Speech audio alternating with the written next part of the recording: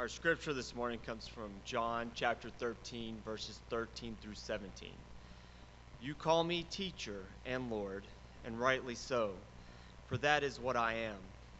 Now that I, your Lord and teacher, have washed your feet, you also should wash one another's feet. I have set you an example that you should do as I have done for you. Very truly, I tell you, no servant is greater than his master, nor is a messenger greater than the one who sent him. Now that you know these things, you will be blessed if you do them. Good morning, church. If you've got your Bibles, please open them up to Luke chapter 18, verse 9. Was it a demanding conversation that Jesus overhears among some of the Jewish religious teachers? Was it a snarky look? One of the teachers gave a worshiper entering the temple wearing a do-rag and a tattoo rather than a suit and tie? I don't know. Maybe it was nothing outside that you could see with your eyes. Maybe some thoughts were running through an arrogant leader's head, and Jesus happened to hear them. He could do that, you know. And he felt like this guy needed an attitude overall. But still, I don't know. All I do know is Jesus says, you want to hear a story? And just like that little boy, the people said, sure. And so he shares a parable, a made-up story designed to make you think, and I think it's going to make us all think. Now, a guy by the name of Dr. Luke records this story, puts it in his life history of Jesus, but he prologues that story with these comments.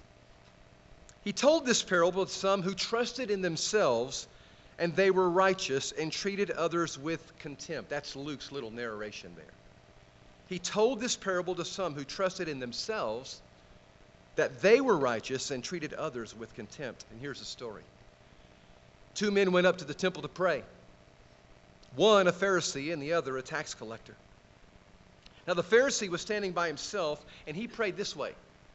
God, I thank you that I'm not like other men, extortioners, unjust, adulterers, even this tax collector. Why, I fast twice a week and I give tithes of all that I get. But there was a tax collector standing far off who wouldn't even lift up his eyes to heaven, but he beat his breast and he said, Oh God, please be merciful to me, a sinner. That's all he said. And Jesus then said, I tell you, this man went down to his house justified rather than the other. For everyone who exalts himself will be humbled, but the one who humbles himself will be exalted. Lord in heaven, thank you that you are the one who exalts lowly people. In some ways, every single one of us in this room finds ourselves in low places at times where we just feel like even you can't get to us, can't help, can't strengthen, can't enable us to overcome. So we come this morning with our heads bowed saying, oh God, forgive us, we're a sinner. And we need your mercy and grace poured out over us. We know we're not the only ones who believe that. John Standers is doing a great job at Christ Church leading them, and we pray for their church as they meet this morning in the Arts Center. Please, God, help all the disciples of this community who realize we are sinners saved by grace only, to knit our hearts together in that humility, in that gratefulness, so that the light of our gratefulness truly might shine and the devil could never get out. We ask this in Jesus' name, and everybody said. Now, some of you may be thinking, what a strange text to start with on our last message before we select elders for this church, especially one reportedly to be aimed at the qualities of men that were looking to lead us. This text, though, this week, for some reason, just wouldn't leave me alone. Didn't seem optional for this morning. That it was necessary equipment for this message, for this church at this time. So while Jesus' story is still fresh on your mind, let me ask you, which of the two men are qualified to be an elder? The short answer is neither. Now, one of them is more on track with the Lord's kingdom than the other, and that would be the one Jesus said went home justified. That would be the fella who went home full of God's pleasure and forgiveness. The other went home full of himself and God's disappointment. But neither of them are ready to be an elder. Although I have an idea, most naturally, who would get most votes in most churches for an elder? Don't you? But this isn't your typical church. And I mean that. Been hanging around you for a while. This isn't your typical church. And so I'm asking you to have better eyes when you're looking among us for men to lead us. The religious teacher in Jesus' story isn't ready to be an elder. And we know that thanks to Jesus' encounter with another religious leader, Nicodemus. Remember John 3? Nicodemus is a highly respected religious teacher himself, but he comes to Jesus under the cover of darkness. And he wants to know, though, what's my next step so that I can be honoring to God? What's the next step that I need to take so that I can be everything God wants me to be? And Jesus says, buddy, you need to start over. You need to be born again. If it's the reign of God that you're after, it's the kingdom of God that you want to be a part of. And so I think the same could be said of the Pharisee of Jesus in our story this morning. He needs to start over. He's not ready to lead God's kingdom. What he needs to do is get his lunch pail and his new pen and pencil set and head to the first class of Knowing God, elementary. He's not ready for spiritual leadership. He's ready for a spiritual bottle, Jesus says. He needs to start by emptying himself and stop relying upon his own righteousness so that he could be filled with God's righteousness and God's power. Now, the tax collector, which for those of you who are new to church and kind of new to this scripture thing, he wasn't a very respected man in the community. He's not a liked man in the community. You see, tax collectors were considered traitors by Israelites, by the Hebrews, because these tax collectors assisted the Roman government in collecting taxes for them and didn't mind at all if they collected a few extra taxes for themselves. People hated them. As a matter of fact, it was often said they gave sinners a bad name. But Jesus lifts this one up. Jesus says he was justified with God. He was right with God. He was redeemed by God. Why? Because Jesus understands. Jesus sees. Jesus knows this man needs God. And he expresses it. He cries out for it. That, my friend, that, my brother, that, my sister, is the foundation of the kingdom of God. It's salvation by grace through faith. And it has to be the foundation of any man's life to be considered a leader for the kingdom of God. We're saved by grace through faith, Paul says in Ephesians 2 and verse 8, not by our efforts, so nobody can boast. So nobody has the right to get haughty. So nobody has the right to think they're better than anybody else.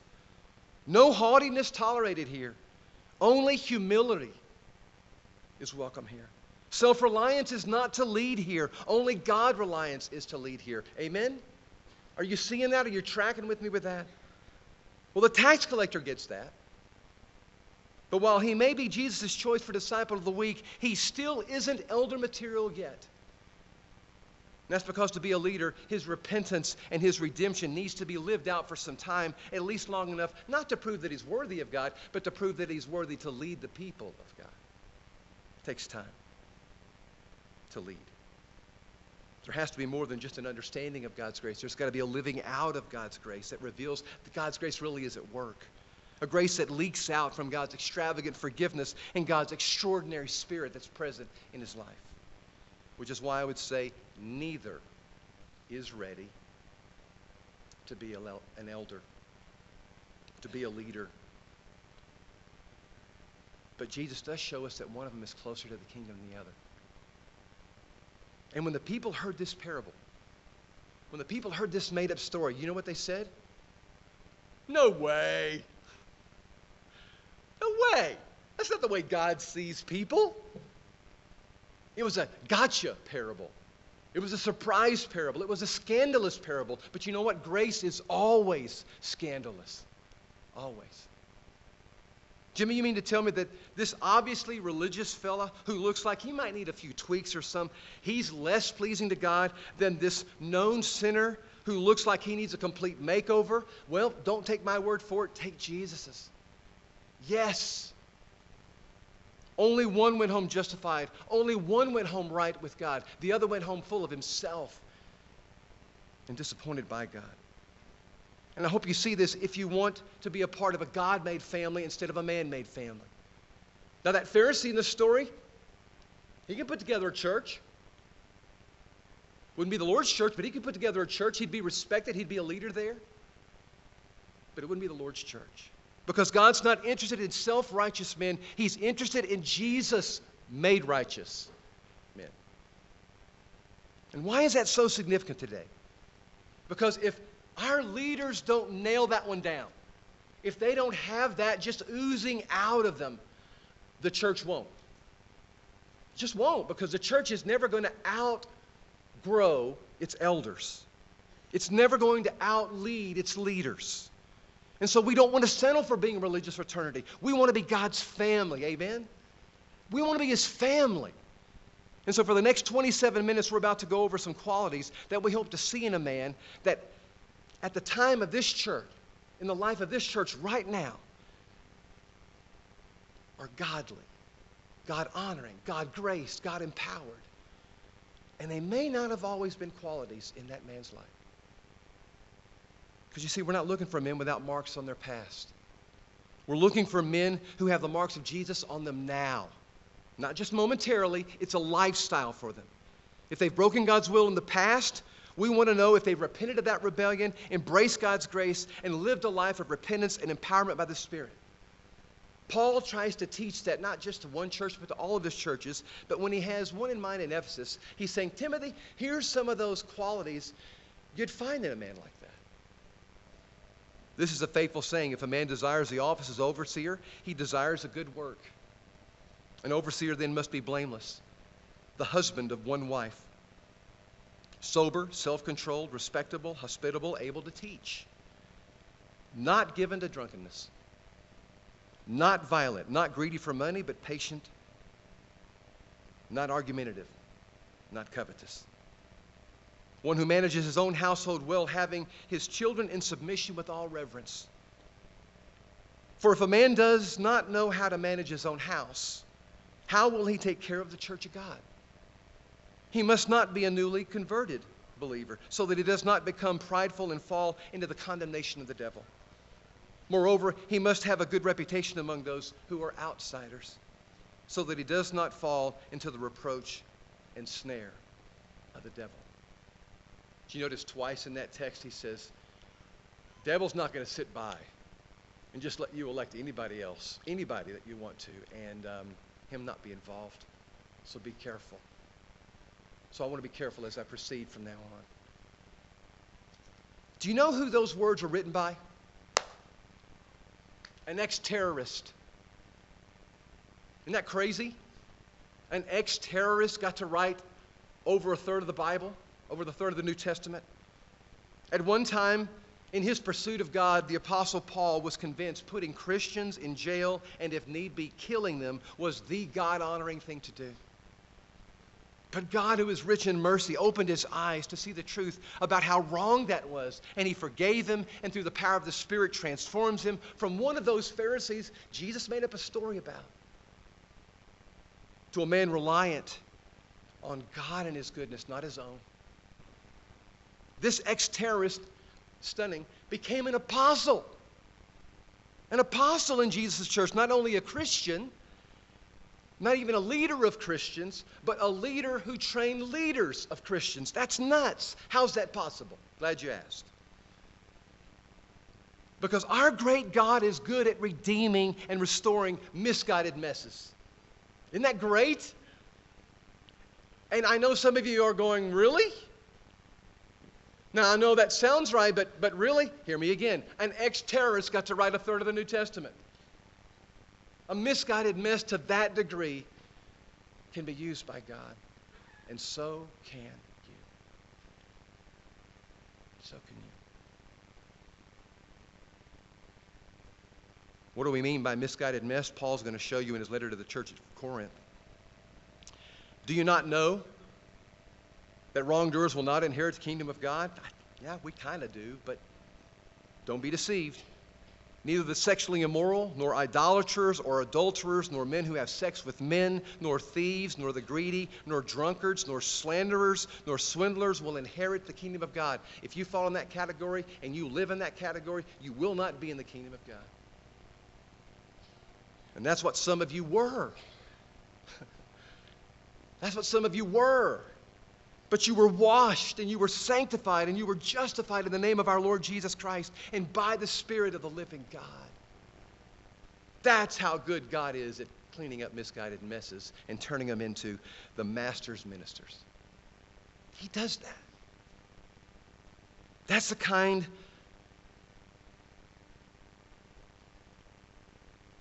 of misguided mess I am.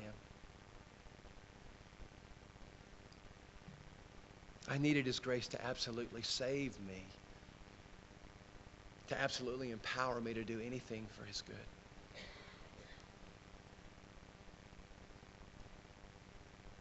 God can only make His leaders out of men and women who understand that. Some of our men are going to be asked to be elders because you see in them the life of Christ living in them, but you may not know some of the stuff that's going on in their past. And it may keep them from wanting to say, I can't, because what I've done is too ugly, and what I've done still haunts me. And that's why we need to hear this message today. Because it's not about what you've done, it's about who you are.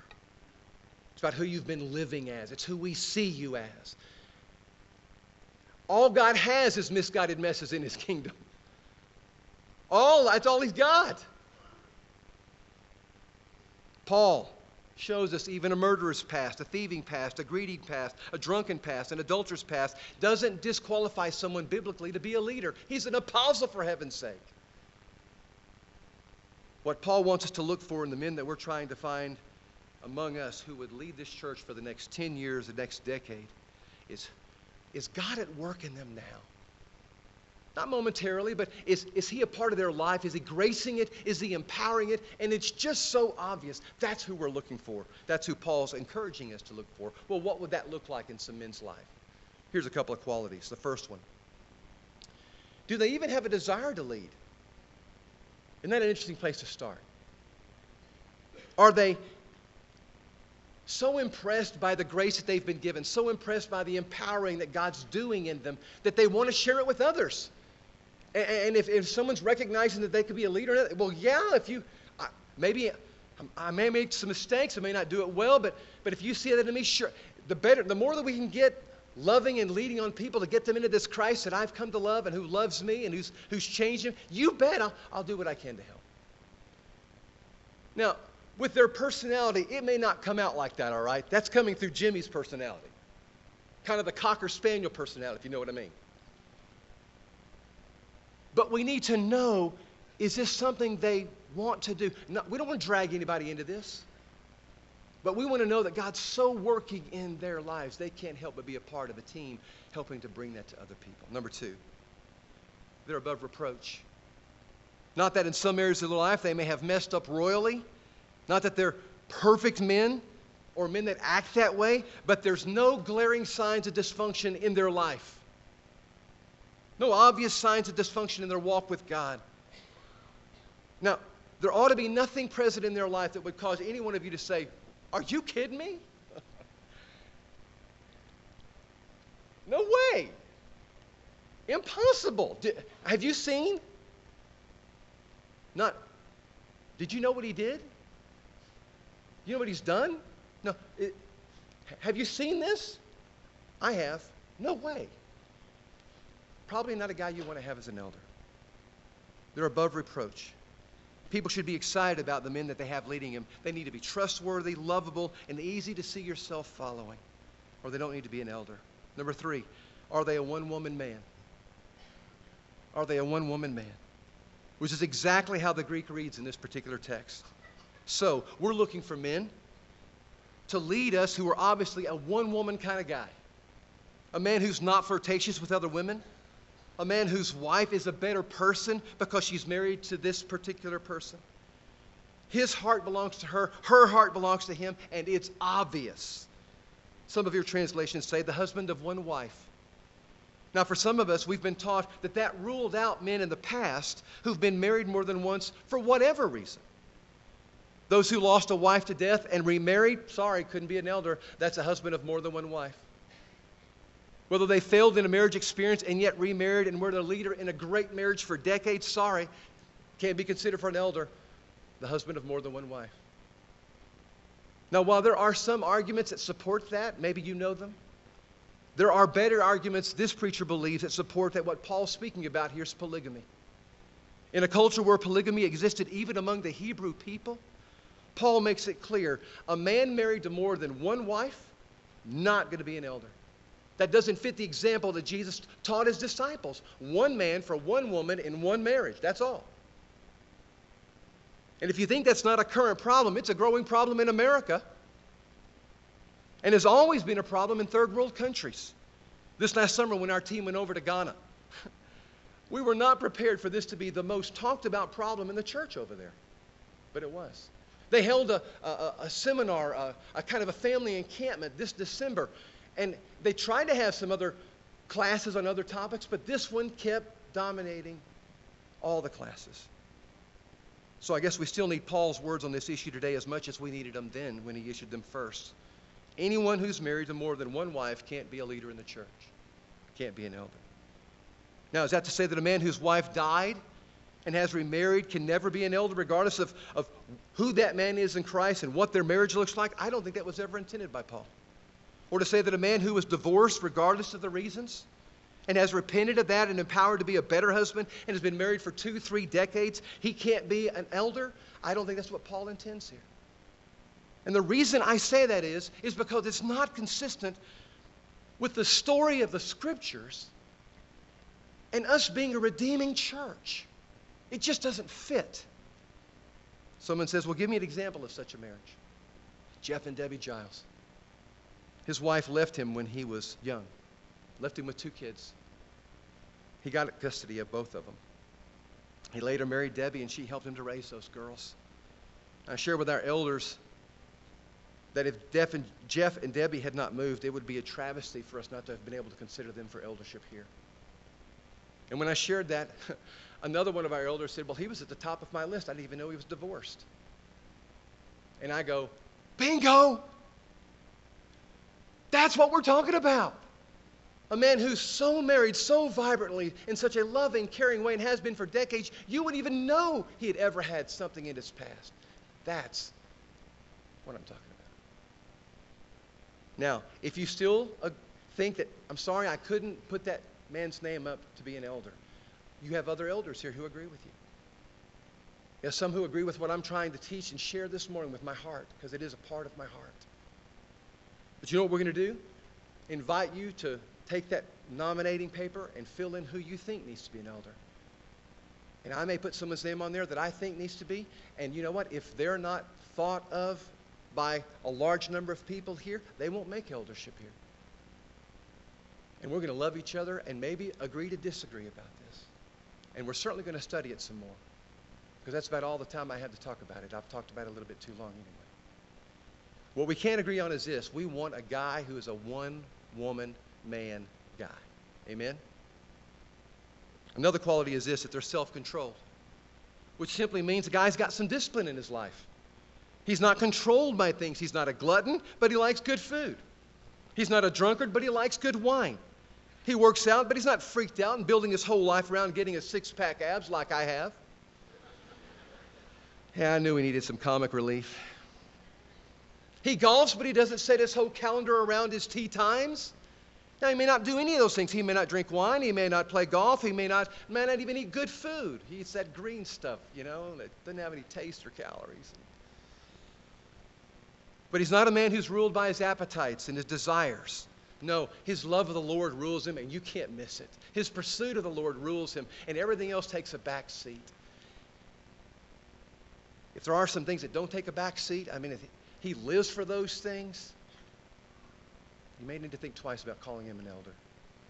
Number 5, they're respectable and honorable. He's a man looked at with high regard and who looks at others with high regard. Now, this goes beyond simple politeness and niceties. This is a man who's not demeaning. He's not insulting. He's not prejudicial. He's not belittling. He's the kind of man who makes any other person in his presence feel like a better person. Number 6, he's hospitable. We spent an entire series called Home Depot on what it means to have hospitality. And if there's anybody who's leading in that, it needs to be one of our elders that's leading in that. When they say, mi casa es su casa, they need to mean it. That their place isn't just a haven for them and their families, but no, it's a haven for those who may not even have a family. That's huge. That's absolutely an essential, Paul says. How's the guy doing with his casa? Number 7, is he capable of teaching? Now, he doesn't have to be a Ron Shade, he doesn't have to be a Frank Greer, but he needs to be able to teach others about the hope that's in his heart. That God's wrecked his life with grace and is empowering with his spirit. And here's how you can be a part of that too. He's got to be capable of teaching. Number 8, they're not to be given to drunkenness. Now, some translations say they're not to be addicted to much wine. Now, that sounds like a no-brainer, right? Because we've already talked about self-discipline, right? To be in control of himself as a person. And an elder must be self-controlled. But apparently it was needed here. Paul could have said, all right, if a guy wants to be a church leader, no drinking at all. But he doesn't. He doesn't. Now, you may know some guys, but you're not quite sure that you can put forth as an elder because you saw them at Chili's having a little beer. That's not what Paul says here. It's not a man who's a teetotaler. It's a man who realizes when enough is enough. And it's not even a guy who was drunk one time in his life, back in college or whatever, maybe had a lifestyle that was that way. Is that who he is now? Is he constantly seen as a drunk in public? Is he seen as a drunk even at his home constantly? If so, he's not worthy to be an elder. We got some stuff we got to deal with first that has control of his life rather than him being in control of that life. He's not to be violent or argumentative. I read this quality this week, and I remember the old saying, to a man who walks around with a hammer in his hand, every problem looks like a nail. I don't know where I heard that years ago, but it stayed with me. I don't want a guy with a hammer in his hand being an elder. Do you? You know who I'm talking about. It's almost like they're looking for a fight. It's almost impossible to gain consensus with them about anything because they're not about consensus. They're about winning. Let me tell you what, you can get jammed up quickly in an eldership when someone has that kind of an attitude. This church has seen it. I've seen it firsthand. I don't want to go back there. So we don't want to ask anyone who has a violent reputation or an argumentative reputation to be an elder. Now, does that mean he's not a man ready for a fight? Absolutely not. We need some guys who will go to war, but not every single issue, all right?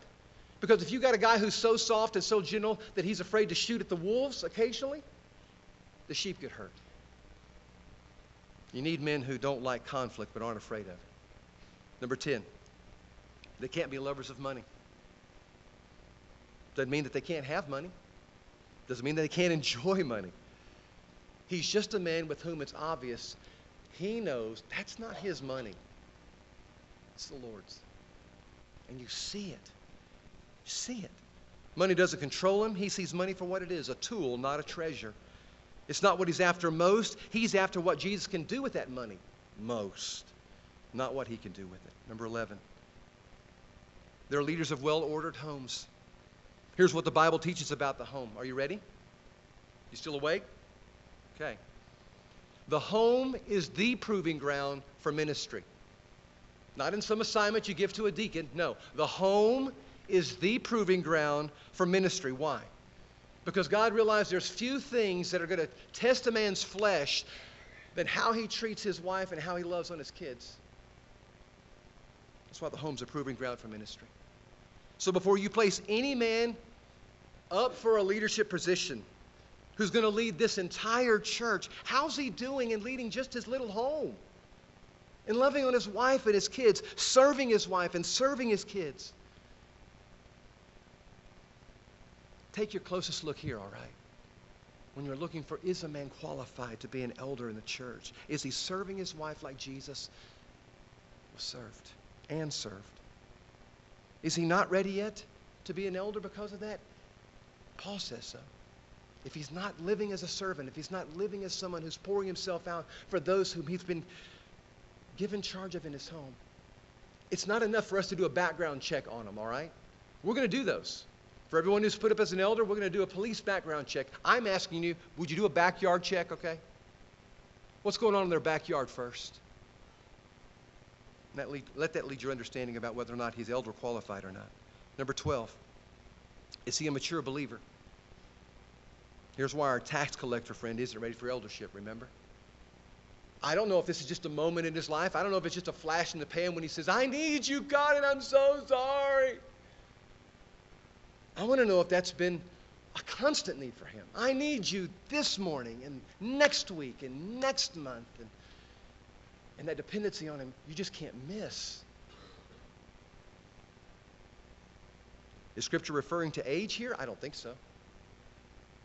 I've seen great elders in their 40s because they have battle scars on them from overcoming failures, from dealing with attacks from the enemy and seeing victory over those things. And they're mature beyond their years, but they're 40 years old. Does he have a good reputation in the community is the last one. Man, Paul's sharp. God's covering all the bases here. Look at his kids. Look at his character. Look at his bride. Look at those who worship with him. Look at those who work with him. Does anybody there want him on their team? Does he have that kind of reputation outside and inside the church? Because he's legit. He's the same guy both places. And we know it. That's who we want to have leading our church. Well, there they are. Those are the key qualities that Paul's inviting us to look for in the men that we want to lead his church. Not ours, his church. Now I want you to notice that there was only one skill in the entire list. One. And that is that he would be an apt teacher.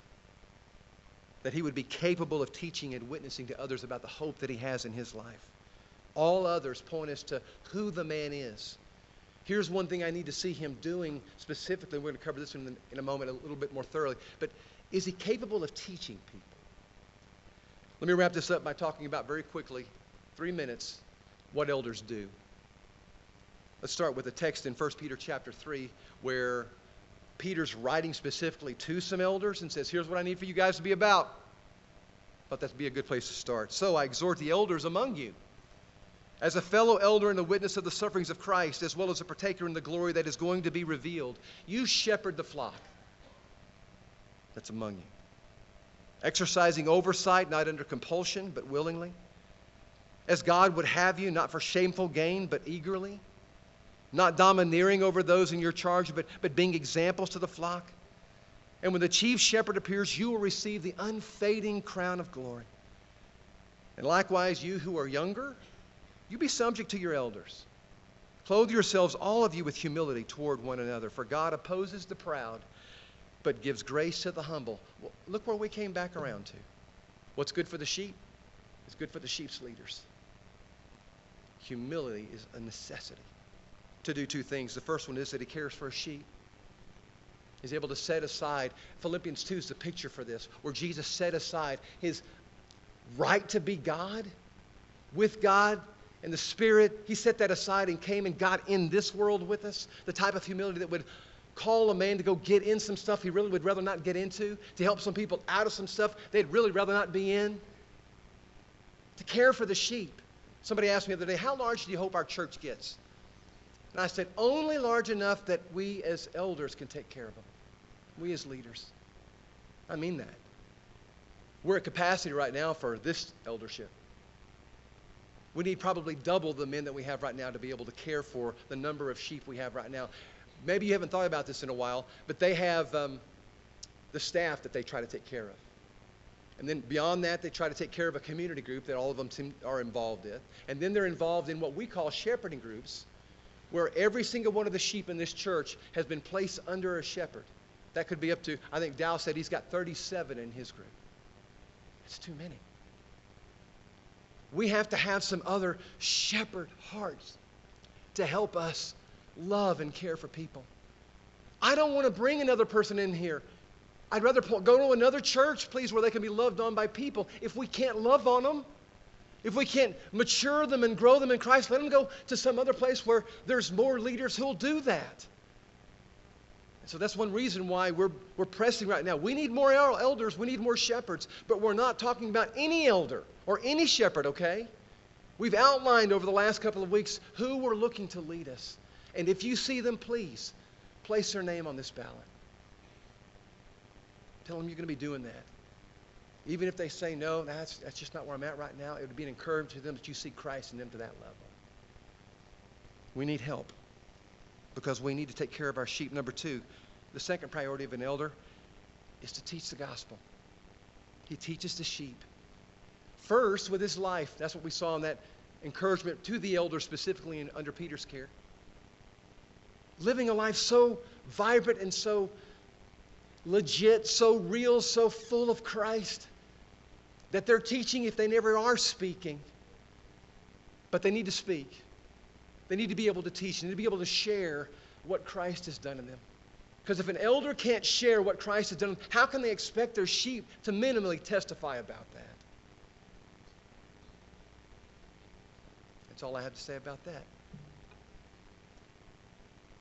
And I'm honored to be able to work with the men that we call elders now, and I'm so excited about who God's about to lead us to.